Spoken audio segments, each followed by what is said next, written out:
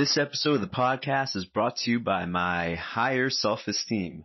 My Higher Self-Esteem is responsible for some major changes in the last year. And if you've been following or at one point followed this show, you'd know that I've taken about a year off. And I won't go too deep into the story behind all of that. I might in a later episode, but I basically spent the last year traveling the world, mostly living in Asia. I have a little place out in Chiang Mai now. This has also been my most successful and prolific and life-changing year. Again, this is not to brag. It's more to bring up how I stopped doing the podcast last year because I kind of lost myself in the business of being a coach. There's certain things about marketing, particularly marketing online, that I really didn't jive with, and it took me a while to really figure out how to navigate that. Please excuse the alarm clock in the background. I am visiting my folks, and they have a bunch of old people things like a clock that makes noise every hour. But here I am, and I don't know how consistently I'm going to be doing the podcast. I'm kind of more focused on some other things like video, and I might be doing some more major media stuff, also writing a couple books that should be out in January with some various awesome collaborators. But this is all to say that I was inspired to make this podcast today, not even as a podcast, but because one of my clients, who you'll hear in about a minute, one of my coaching clients reached out to me about wanting to have like a more, intellectual conversation aside from just our coaching sessions. Like he just wanted to hear my thoughts on ideas, because in coaching sessions I don't really teach anything. I kind of more asking questions, trying to get the client's genius out. But this particular client, Tim, he's an awesome guy. You'll hear from him and his thoughts on things. He wanted to just kind of interview me basically. And I was like, oh, okay. I mean, that sounds like it might be fun. Let me record it just in case. And towards the end, I realized this is actually, I think will be useful for people to hear. So this episode wasn't meant to be a podcast, but it's mainly focused around my business as a coach and my not even the business side partially, but also my experience of what I think coaching is and how it works. Because a lot of people ask me how do I do what you do? Asking me how do I become a coach? How do I become a person that talks to people about their lives? And I'll speak about exactly my recommendations for that in this episode, but also just my perspective, because without trying to get all gobbledygooky, it is kind of a spiritual thing for me, this work that I do. It's obviously partly how I support myself as well. I have some other businesses too, just so I don't have to rely on this service that I give the world for income. But it's kind of it was actually an honor to speak about it and really have my thoughts known, because a lot of people ask me, how do I become a coach? And that was something that I was curious about 7 years ago. And if there's anyone out there, if you listening or have thought about working in personal development or being a coach or being a speaker or a writer in the personal development industry, if you've been into it but you're kind of turned off by the business side, like the dark side of self-help, we're actually going to touch on a bunch of those things. Tim is one of my awesome clients. He asked some very insightful questions, and I actually think he'll be a great coach if and when he decides to do that. But without further ado, this is, I guess, episode 027 after a year and a couple months off. I'm back on the Ruando podcast. Enjoy. You're listening to the Ruando podcast, Perpetual Orgasm, Infinite Play. Please subscribe on iTunes and enjoy the show.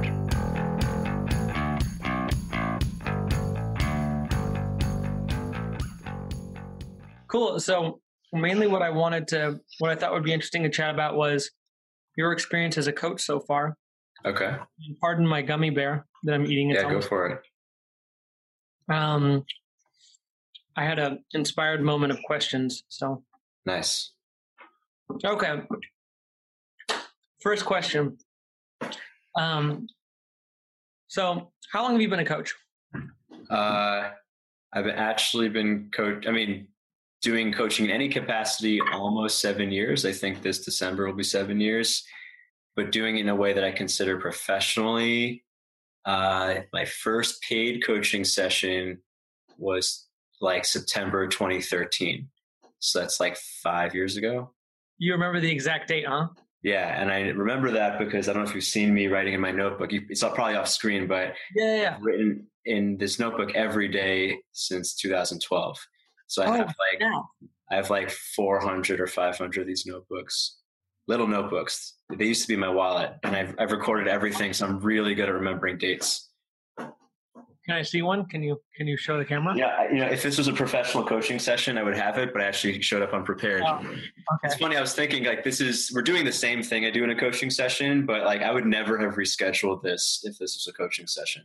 For sure.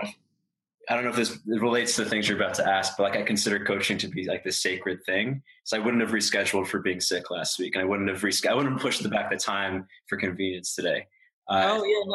No, it was kind of, I figured that it was more of an informal thing that we were doing together. So yeah, I was noticing that I treat it differently, even though a conversation is a conversation, like physically. Cool. Okay, so it's been 7 years.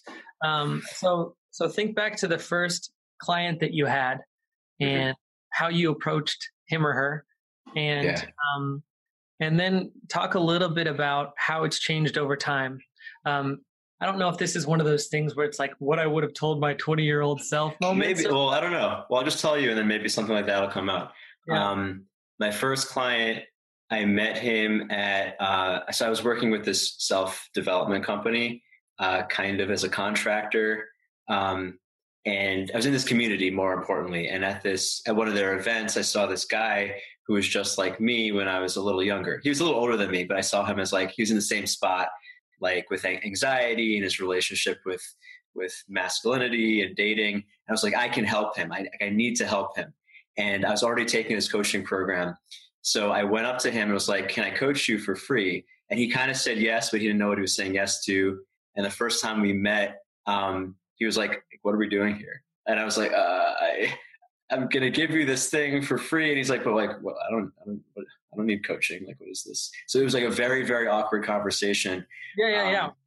But I told him just like, let's do this for like 4 times, like 4 weeks. But by the end of the 4 weeks, he wanted to work with me. And he asked me like how much I cost. And I was like, I don't know. I wasn't planning on getting this far with you. So I charged him $20 a session for a while. And that was like, and then he stayed with me for a few months. I think by the end of it, he was paying like $60 a session or something like that. Did you always do it or what's that? Did you always feel called to be a coach or? No, I've always been into self-development. It's been my obsession since I was like a teenager, like very hardcore obsession. And I wanted to write and teach, but the idea of like talking to someone one-on-one seemed kind of like weird to me. I didn't really get the point of it, but I was already taking this coaching program really just for myself, not to become a coach. I just wanted to I just thought I could learn a lot for myself. But then over the time I was like, no, I think I'm good at this. I think I'm better than a lot of the people in this class at coaching. So I'm going to do it. Yeah, I can totally relate to that. The first book that I ever read was by this psychologist named M. Scott Peck. And he wrote this book called The Road Less Traveled. So I was sitting like around like as an 11-year-old, like everybody was reading Goosebumps and I was like, life is suffering and blah, blah, blah. Intense stuff. So yeah, kindred spirit there. Cool, man. See, we just did that. So you said that initially it was kind of like, what am I doing? Let's just keep meeting up and see where this goes. So now 7 years later, which is interesting because 7-year mark is an interesting mark in terms of relationships too. Mm-hmm. When you think about like when relationships hit the mark of like, is it going to work out or not? It's usually right after 7 years. And in 7 years, all of the cells in your body have regenerated. Yeah. So 7 years later, all new cells. Mm-hmm. What have you learned and how is it different? How have you evolved? Oh, it's very different. I mean, one, I can support myself. I'm like financially stable. So business wise, it's doing well. I don't have to convince people to coach them anymore. That's a big thing. But then as far as like the actual thing, like it kind of related to what I was saying. I view it as like a sacred thing because like, yes, I'm just talking to people, right? But it's more than that. Like it's a lot more than that. And like I realized that my ability to serve people, like I really need to take care of like my, for lack of a better word, energy beforehand. Like if my head's in the wrong place, I can't help people. If my body's in the wrong place, I can't help people. Like I need to like really be good. And then cool things happen when we have conversations. Yeah. Yeah. I can totally relate to that. And it's kind of like, it's really comforting to hear you say that, because I've always had a suspicion that my brain telling me like, hey, don't eat those gummy bears before you talk to Juan. You know what I mean? Like that I should maybe listen to that but it's cool to hear somebody that is clearly, successful and deep into their craft saying that I still have to prepare almost like an athlete would, I assume, for like a track meet. Yeah. And especially for something like this, where it's like, again, the physical act is just talking. But it's like it's kind of like the difference between making noise and playing music. Like there's got to be something, like the intangibles matter so much. So I do treat it like this important thing. And it's actually a book that I think you might like. It's called The General Theory of Love. I bought it yesterday and I'm 10 pages into it. That's Get crazy. Out of town. I swear to, that's crazy. Not a lot of people have heard of the book. It's not a very popular book. Crazy. Good. Well, I'm glad you're ahead of me on that. Cool. That's a cool synchronicity. Well, anyway, you'll get into a part of the book where it talks about what makes a therapist effective is not the ideas or the advice or anything. It's like they use a term that's kind of pseudoscience, limbic resonance. Like it's the state of the person, and you're like letting them sink to you, and that's what allows them to have good ideas. Like I don't, in our coaching sessions, I don't give you ideas. Maybe I sometimes offer suggestions, but like, that's not where the magic happens. The magic happens is when I encourage you to come up with your own ideas. So totally. Yeah. I'm excited to read about that. I think that you and I have spoken about that in passing in like our own sessions. So I'm excited to get to that. Okay. So the questions are getting slightly more specific here.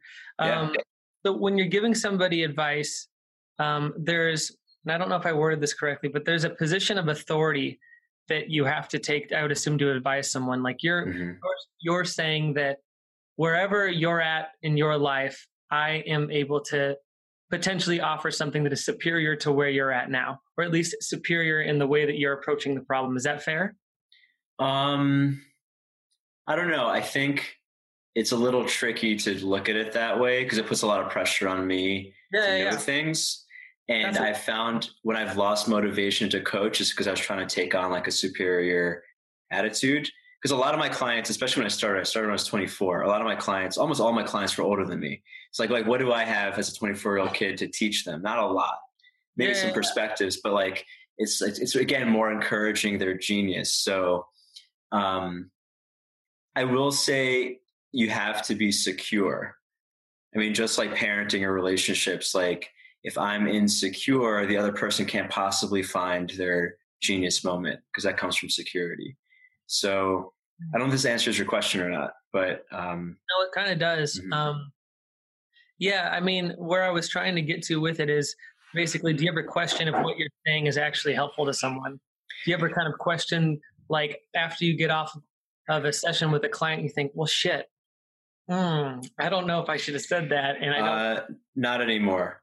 Not anymore. Because I don't really give advice. Like I'll share my experiences and I'll give suggestions.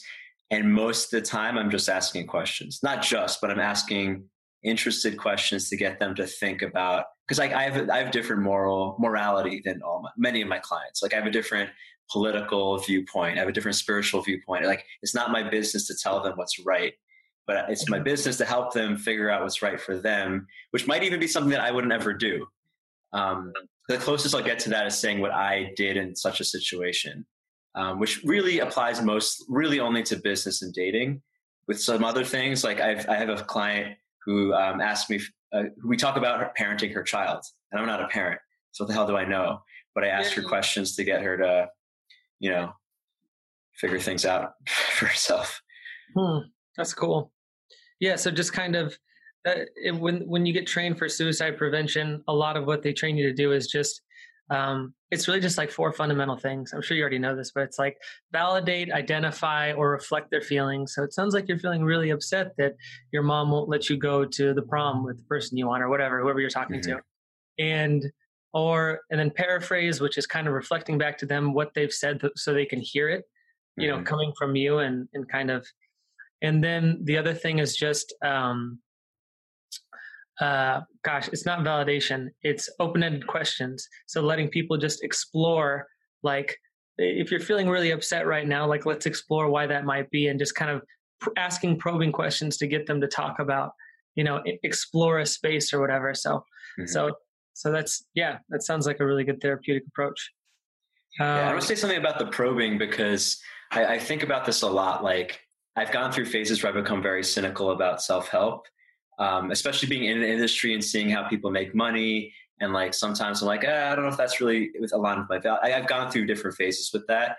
But I've come down to like my final conclusion is that self-help is a genre of entertainment. In that we all spend our time and money and energy doing things that are interesting to us. When you're spending that attention on personal development, the thing that's most interesting to you is your own life story. And in a way, I'm helping people just be entertained with be entertained with their own lives. So they become really interesting, because a marker for success for me in a coaching session is when I ask a question and they say, that's a good question. Because I know that they are now thinking about something that's way more interesting than their normal thought stream. And it's usually something creative. Wow. That's fucking cool. Yeah. And then as a coach, I love it because I love watching people's life stories. Like I can only live my own life, but I can like vicariously watch you become a musician. I don't know if that's what you're going to do, but like do things like watch a woman parent her child, or watch a person get a book deal. I get to see these heroes' journeys that I can't experience myself, but I get to watch the movie in real time and kind of like help them edit the story. Dude, that's so cool. It's great. I love it. That's awesome. Yeah. Okay. So everyone is subject to ups and downs, creatives even more so. Do you identify as a creative? Yeah. You're writing and stuff like that? Mm-hmm. Okay. So how do you deal with your low points? What insights do you have to maybe get out? Like, like how do coaches coach themselves type of thing? Yeah, a couple things. The first thing comes to mind. So I've gone through cyclical depression since I became interested in self-help, which is when I was a teenager. And last year, I went through kind of a down. I was in a bad relationship. I was in a bad business partnership. So I had 2 toxic relationships in my life, and I was kind of depressed. And I was talking to a coach. I got a coach for some time, actually really only 1 session. And he was pointing out to me how he also gets depressed. And basically what he told me was like, if you know you're going to get depressed eventually because you're human and maybe that's what your tendency is, and you plan for it, it wouldn't be a big deal. Like if you know it's going to be cold in the winter, you just get a jacket. So I think a lot of creatives go nuts because every time they feel down, they're like, oh my God, I'm down again. I thought I was never going to be down again. But like, maybe that's just what happens every year. Yeah. And if you just know that, you don't even consider it depression. It's just like, oh, okay, I'm in my chill out phase of the year. But then when we resist it, so we add on all these stories. It's like, oh no, I'm depressed, and then you really spin into real depression from there. You start thinking negative thoughts. You start treating yourself like you're eating more gummy bears or whatever it is, like something that's not good for you, and then you dig a hole. Hold on, I lost you on sound. You there? Yeah, I hear you now. Yeah, I wrote something similar about this recently because I can totally relate to the cycles, and it's almost to the point where it's like, fuck, like it's gonna be like foggy weather for like like God damn it, and I feel like at least for me initially it was like, well, let me try and will my way out of this. Let me see what I can do. Like, is it my diet? Is it my food? Do I need to read this author? Do I need to write this song? Or like, how can I get out? And then it was almost like resisting the grayness or resisting the weather was like keeping it there. Mm-hmm. And it's a lot like what you said. It's kind of like, yeah, there's things that I can put in place, but there's also an element of like, this is the biorhythms of me. And you know what I mean? So yeah. But I stuff on top of that. That was my realization last year but I've learned a lot more on this topic since for myself. Like, I think stuckness and writer's block and depression are all the same thing for a creative. Really? They're all the same root. And for me, like, there's like a couple of keys, like self-love. Even in the foggiest day, if you can love and approve of yourself, including your shortcomings and your failures, if you could still love yourself through that, then you really can handle anything. And that's been like a theme for my year. And this has been the most successful year of my life. And I think it's because I've spent a lot of time by myself, really, really getting in touch with myself. Like, this is to me what spirituality is. Like, you could call it God, or you could just call it yourself, like talking to yourself and like having a really positive, like, I feel like I'm indifferent to relationship failures right now. I've taken a lot of media criticism this year, and like, I'm like completely fearless when it comes to that stuff now. That's so cool, man. Yeah. Awesome. Oh, that was just one key though. I just want to list it out because I've written a lot about this recently. Self-love. The dark What's that? Man, I'm just kidding. I didn't hear that. I said the dark pit is coming, Ruwan. What was I saying? Oh, self-love. Focusing on one thing at a time. I think overwhelm comes, like, creatives have a lot of ideas usually. And like, that's the number one thing that messes your brain up, trying to do more than one thing. And framing it as service. Like, when you make it not about you, it becomes a lot harder to self-sabotage. And those are kind of like my go-tos. Yeah, I can really resonate with the last one. Like, when things start to go wrong, it becomes the me show too much. Mm-hmm. And, gosh, that's so weird. I think I was watching a video by that guy that you spoke with, Brian Began. Yeah. And he was talking about this thing. It was like law of relativity or something. I'm still like kind of have an adverse reaction to a lot of like law of attraction stuff. Mm-hmm. But it was interesting. And he was basically talking about how like there's a dot. And when you focus on that dot too much, it like all like your reality is that dot of suffering. But there's all this white space around it. And remembering like being of service is acknowledging the white space around that little dot. And now there's a bigger perspective, which is not just like my suffering. It's like, you know, I can get out of my temporary dot for a second and acknowledge this bigger. Yeah, because it's not about you. And that really hit home for me, like being in third world countries and seeing like how much spending on other people can really make a difference. Like, what I spent on a smoothie in New York could feed a family of 5 in Bali, right? Like, is like why was I like, just my perception of abundance and scarcity has changed a lot. And I think that's unblocked a lot of my past resistances, because it's not about me.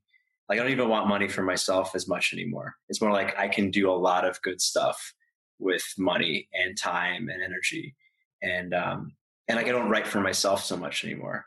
And it feels like, yeah, all the limiting beliefs only matter if it's the me show, like you said. Yeah. Do you think that the me show is a part of the process though for people?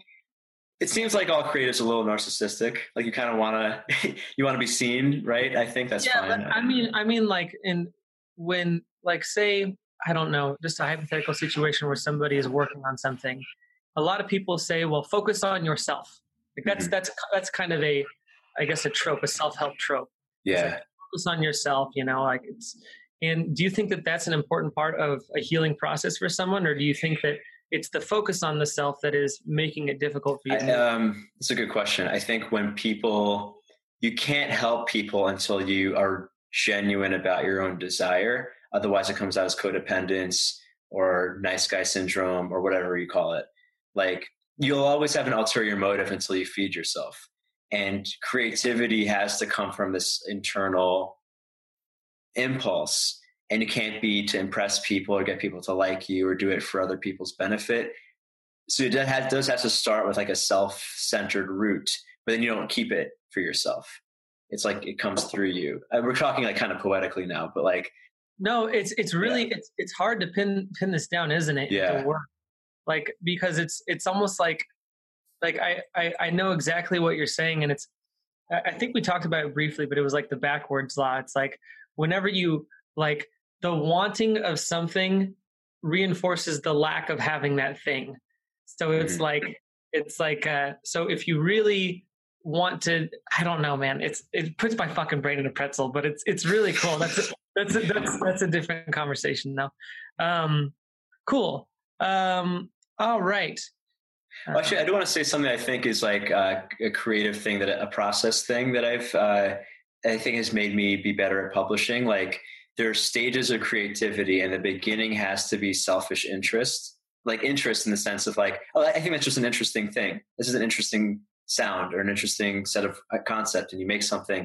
But in order for you to put it to materialize it, you need to find out where it fits in the market, like how it's relatable to people. And then there's different stages. You can't do them both at once, otherwise the product is going to suck. So you have to start with this internal, like, ethereal side, and then you do need to put it into matter. And I think a lot of creators only do half of that, one or the other. Yeah, I struggle with the latter half, I think. Mm-hmm. Like it's almost like I'll think about how people should be perceiving it before I let it germinate in the first stage, or I let it germinate in the first stage and then I have no fucking idea how to reframe it for people. So it's hard to get that marriage of the two, where it's like, I've authentically birthed this creative baby. Yeah. And now I know where to put it to, and I know how to get it. You got to put clothes on it, because no one's going to want to talk to your naked baby. Yeah, that's right. Okay, cool. Is there anything else you wanted to add to that No. train of thought? Okay. You said that you have a coach. Do you have a coach now, or No, I had a coaching session. I misspoke. I had a coaching session with a person. A lot of my friends are coaches, so I think I get a fair amount of casual coaching, but really I do coach myself mostly. And that comes down to what I guess you could call my spirituality. Like, every morning I'm writing morning pages and I'm addressing it to quality. Like, that's my word for, like, God, if you will. Have you read Zen and the Art of Motorcycle Maintenance? Is that on your shelf too? On my shelf. That's crazy, man. So did you read it?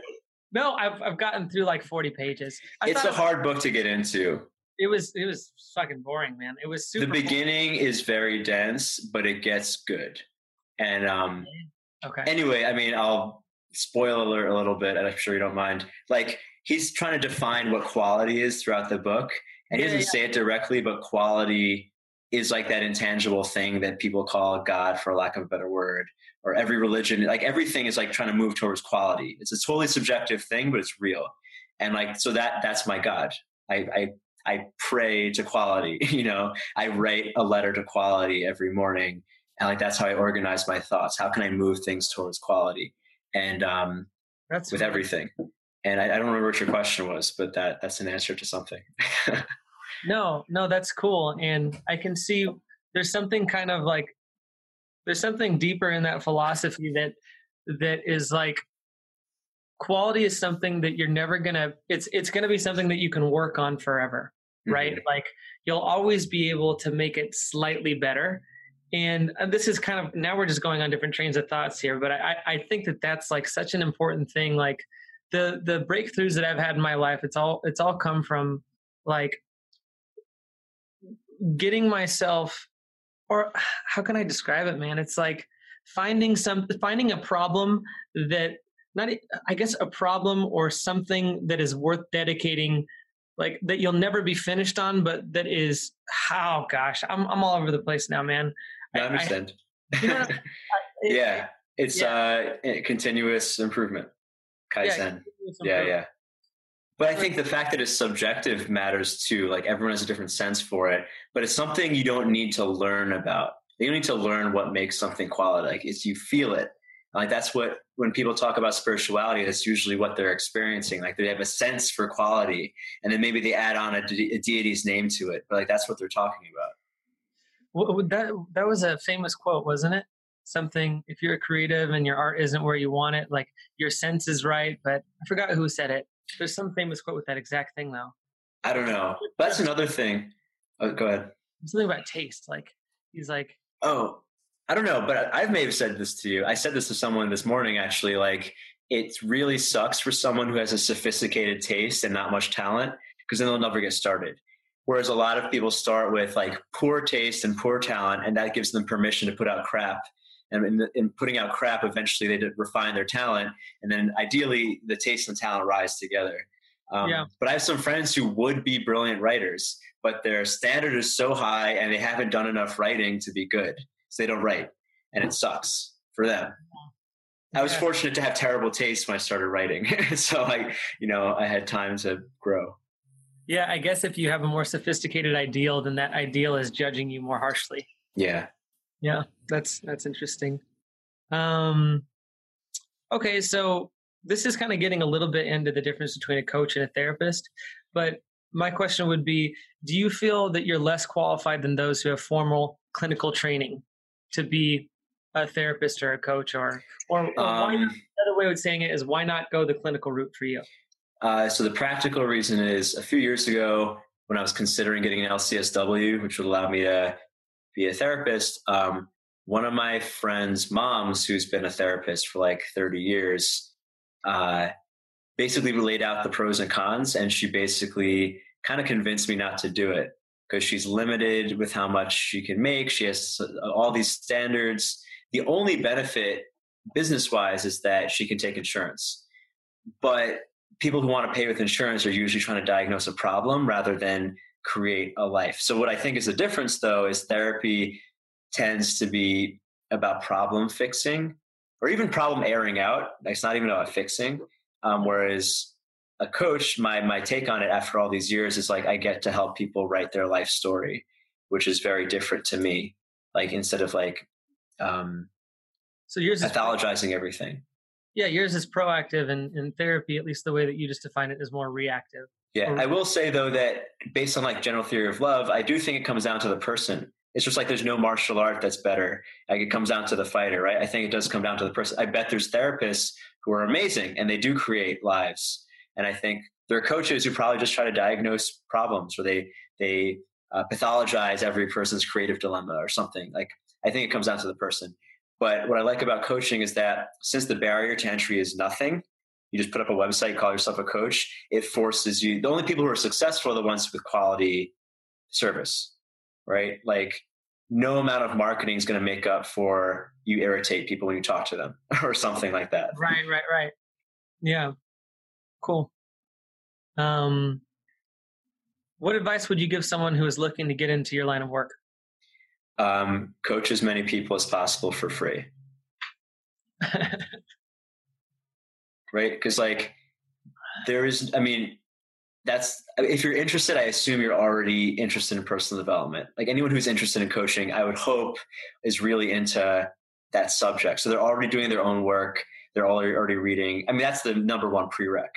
Then as far as like actually getting your education, there's nothing that's going to be actually doing it when it comes to anything, but like coaching, especially. Like, I didn't feel competent as a coach until I hit a couple 100 hours. And then I felt like, oh, I'm never going to be nervous but when a coaching session starts. But my first 200 hours might have been, I definitely got nervous a lot in the beginning, especially with a new client, but now I don't. I trust that things are going to move, or maybe I'm not the right coach for them, but I'm not going to take it personally because I know what I can do.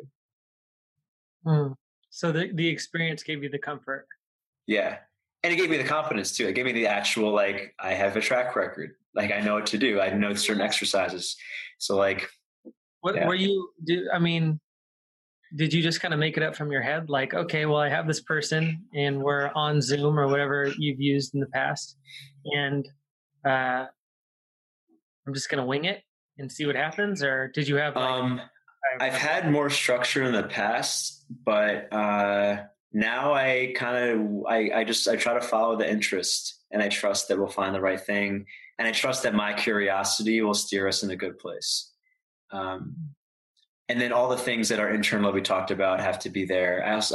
Seeing your client as already that hero at the end of their journey, like, is important. Like, seeing, for lack of a better word, their potential, like seeing that they're not broken, seeing them as whole. Like, I don't let people hang on to like, oh, I can't do this because I have ADD. Like, no, that's bullshit. I don't even believe in ADD. And I don't know if that's controversial to say, but like, I can see someone's genius, if only maybe I'm projecting, but I see it.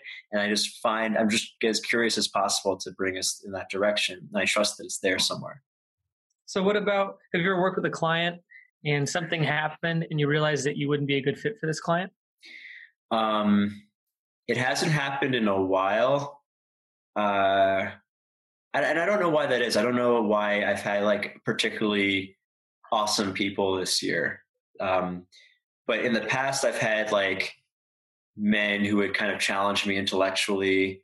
And it might have been because I was a lot younger, and like some guy who's like 35 who's asking me for dating advice, like is trying to challenge me, and or like I'd be judged as being too feminist or something. And like some dudes, like that's happened a bunch, but not a ton. Not really. If someone's immature, I'll probably tell them like, it's usually younger people. I'm like, maybe you don't need a coach. Maybe you should read more books, go on a trip, get an internship. You'll probably learn a lot. Yeah. Okay. What is your most interesting coaching story so far? Interesting. I coached someone who I'm pretty sure was in the mob. Because I think, I don't even know if his name that he told me was his real name. I think it might have been a fake name, but he told me he was a manager at a printing shop, like a copy shop, but he always had a 3-piece suit on and like a really nice overcoat. He paid me in $100 bills from a wad of $100 bills. Like there's something, and we would meet in like this shady bar and do our coaching sessions there. And I wouldn't do this anymore now. I didn't really know what my container was yet, but I would coach him through relationships and opening up emotion, all the stuff that he really needed. Like he was a hard man. He just seemed like a mobster. And one time I was coaching him through like a work dispute, and he called me like frantically saying that he thought that someone was going to kill him. And I was like, come on. Just because you told the truth, it's like a little office squabble, like, no one's going to kill you, but like, he's like, no, someone's going to kill, like, and he wasn't really being straight with me. It's something with the cops. And like, I don't even know. He was like, he had a thick accent. And I actually don't know what happened to him. we finished, wow. Like we had an 8-session package. We finished, I texted him a few times later and he responded. And then I texted him again, maybe a month later, he didn't respond, and he might just have ignored me. Maybe he didn't want any more coaching. I was asking him if he wanted to coach anymore. I never heard from him again. So I have no idea. But wow. He did start, after 3 years of sexless marriage, he did make love to his wife in those 8 weeks for the first time in 3 years. So I feel successful in that end. I hope he didn't die. Yeah. You can only do so much. Yeah. That's crazy, man. Yeah. Wow. And how do you see your coaching evolving moving forward? 7 years. It's more on a business end. I think I feel like I'm on the edge of a jump in my career in general. Like I'm going to be doing a lot more media. I might have a TV show next year. So if that's the case, I might actually not be taking on new clients soon, maybe in a few months. In that case, I'd be more working on media. And I was thinking, I do want to still coach. I still might coach 1 day a week, but or in spurts or something. But I kind of think I want to train coaches to handle the leads I'm getting, and like find a couple people I really trust, who I know can help people, and give them like maybe like an apprenticeship or internship, and like have like, this is someone gets my stamp of approval. And yeah, that's my hope. Can I ask about the TV show? Yeah. So this is a big tangent. I don't know how much you know about my past, how much you've read about me, but I was in a cult for a couple of years.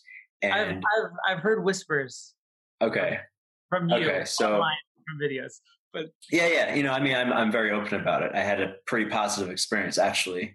I heard.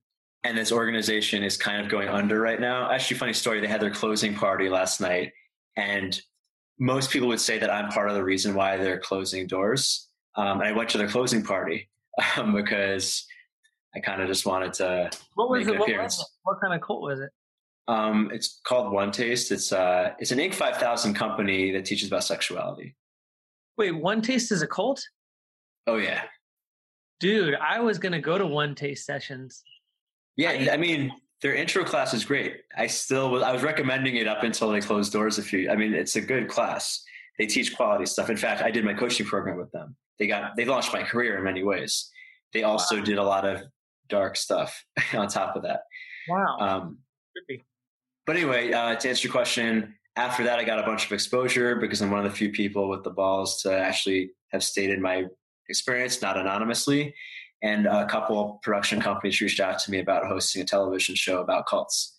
And wow, I'm one of the few people, I think, in the world who can speak positively about his experience. So, you know, and I'm very lucid. Like I mean, I could explain everything that happened and how brainwashing works pretty clearly, and I'm not damaged from it or anything. So, wow, Yeah. man, this is like I am fascinated by this experience. I want to ask more questions about it, but maybe another time we can dig into that more. Yeah, episode 2. It's kind of like we're doing a podcast. This might actually be fun as a show. And one of my favorite articles that you've written was it was, I can't remember the exact title, but it was about a cult, and I've read it a few times. How to brainwash people, or how to get people to join your cult. How to get people to join your cult. Uh-huh. Yeah, and you had, I think it was 4 main points to it. Uh-huh. And what did you say? It was like meet them on their terms. It was identify a pain point, and then expose a pain point, validate their reality. Validate their reality was huge. That was the first point. The last point was really care about them. Yeah. And I forget. Be willing to walk away, I think, was one of them. Be willing to walk away. Yeah, I thought that was a really interesting point to put in. Because per our attachment theory discussions, that triggers anxiety in people. It's like, I don't need, like, when you don't need them, they're willing to step forward. Yeah, that's such a trip. That is such a trip. I mean, it's true in dating, it's true in parenting, it's true in leadership. What's up with that, man? Why that pisses me off that's how it's like you. It's like you're not allowed to. Well, I shouldn't even say this. It feels like that. It's like you find something you really want to invest in, but then there's a part of your brain that's like, I shouldn't invest in it too much because I have to like maintain power or maintain like allegiance. Like, is that? Well, I think that's that's like the correction period. Like I'm reading like a pickup ebook right now out of curiosity, and The Rational Male. Oh, I've heard Tomasi. Yeah. It's actually pretty good. There's a lot of stuff that I would call it misogyny, but I think there's a lot of good stuff. It's very rational. But why did I bring this up? Oh, because like he teaches people to like it's to be a player, right? Which I'm not into. However, all those traits are things that actual confident people do. It's like if a leader is begging you to join them, or he's giving you extra special attention, it probably means he doesn't have a lot of good shit going on. It probably he's not focused on his mission. He's not focused on actually taking care of the group, which is why we're drawn to the people that don't give us the time of day, because they must be up to something good. So it's not always true. And it's kind of like maybe a primitive thing, but there's a reason why. Same thing with attraction. Like anyone who doesn't need us and has options is probably attractive, probably has some good stuff going on. Yeah. And you know, what's interesting about that too, is that it's not really necessarily about the words that you say though, because this is kind of tying into neediness, right? It's like if you invest in someone's perception of you more than your perception of yourself, you are needy and therefore unattractive. But like, you can go up to someone and tell them, I mean, as we've already talked about, but it would be like, you know, like I think that you're beautiful or whatever it is. And if you're saying it from a place of just like that is investing in them in a big way, more than they've invested in you, but you're doing it from a place that isn't looking for their approval or for like, not saying it out of hopes that you know what I'm saying? Yeah. So I would actually reword that. I'd say the most secure way to do it is you're not investing in them at all. You're saying, hey, you're beautiful, because it's fun to say, hey, you're beautiful. Yeah. And like, you just have this abundance of appreciation to give to a beautiful human being. Is that for beauty, for booty? Yeah. Like, that's it. You get this abundance to give. It just feels good to give it. Hey man, you were on a date last week, right?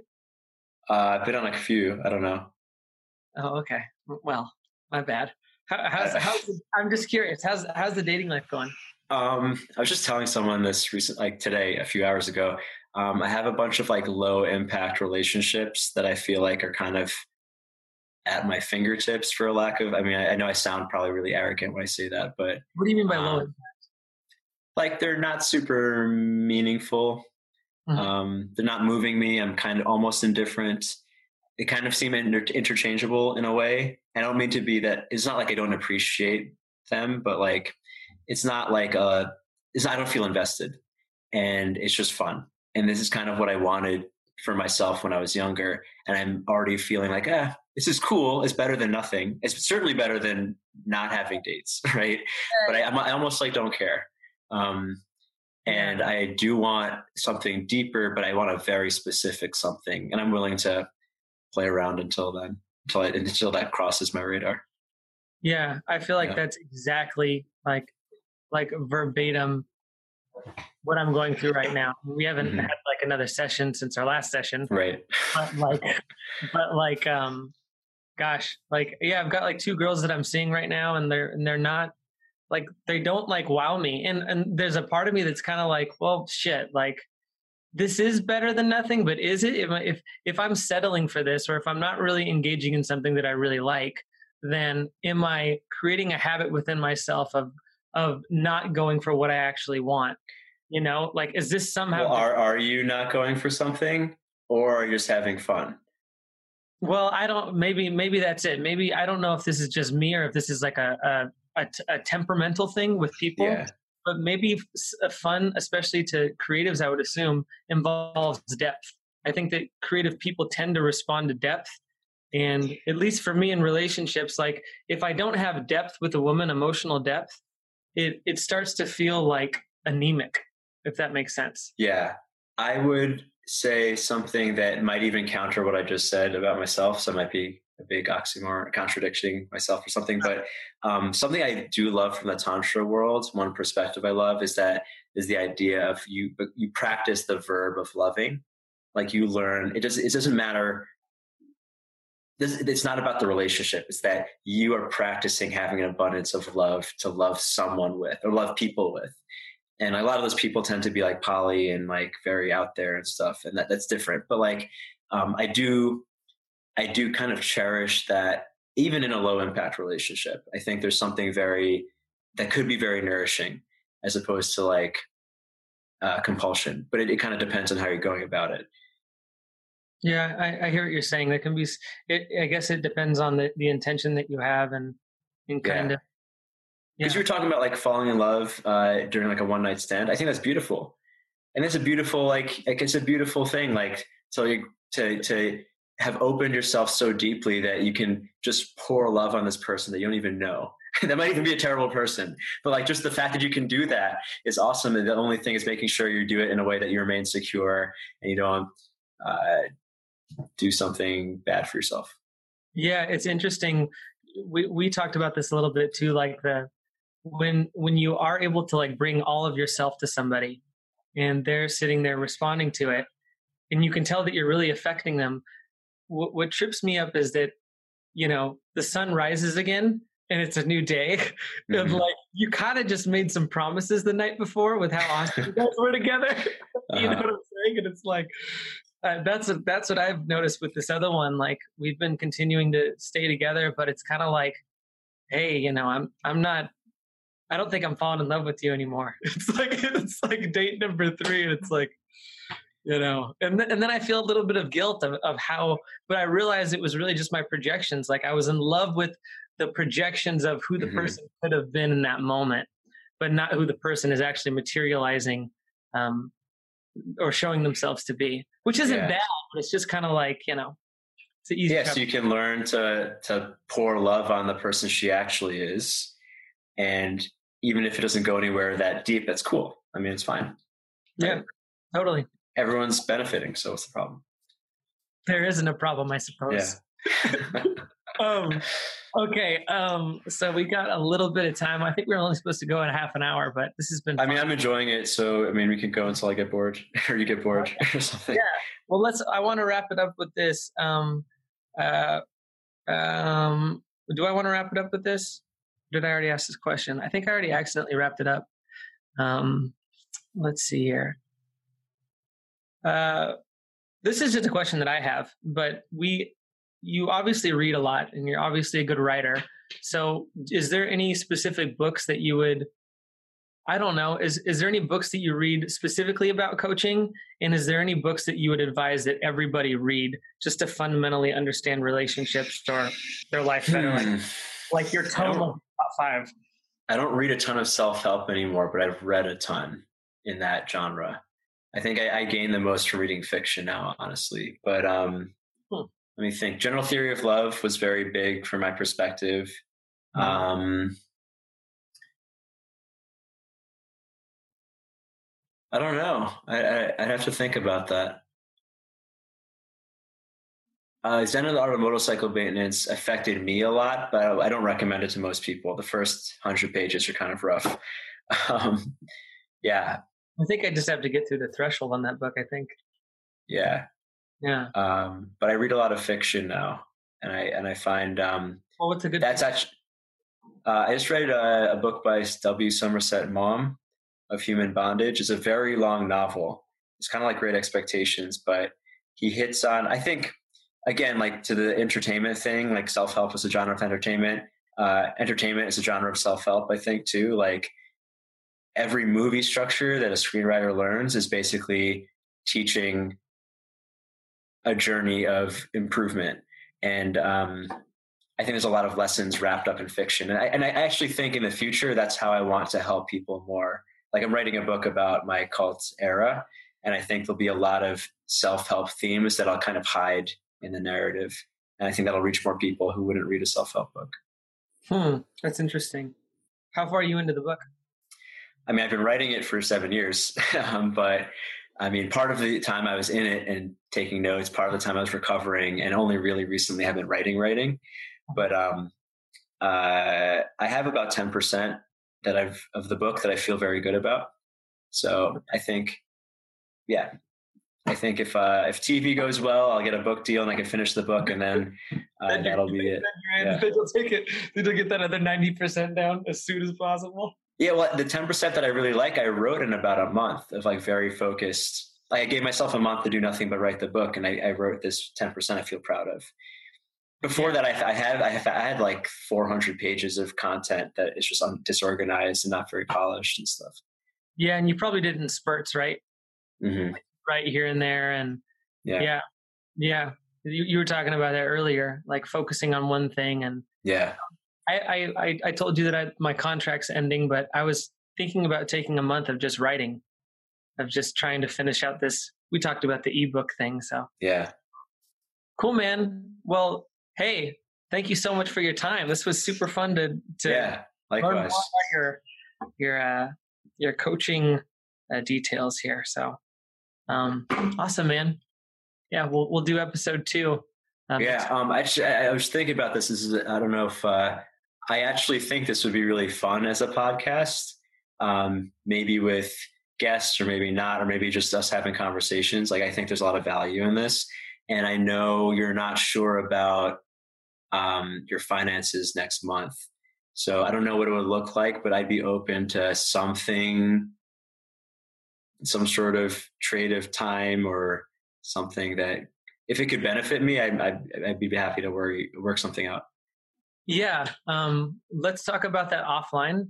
Totally.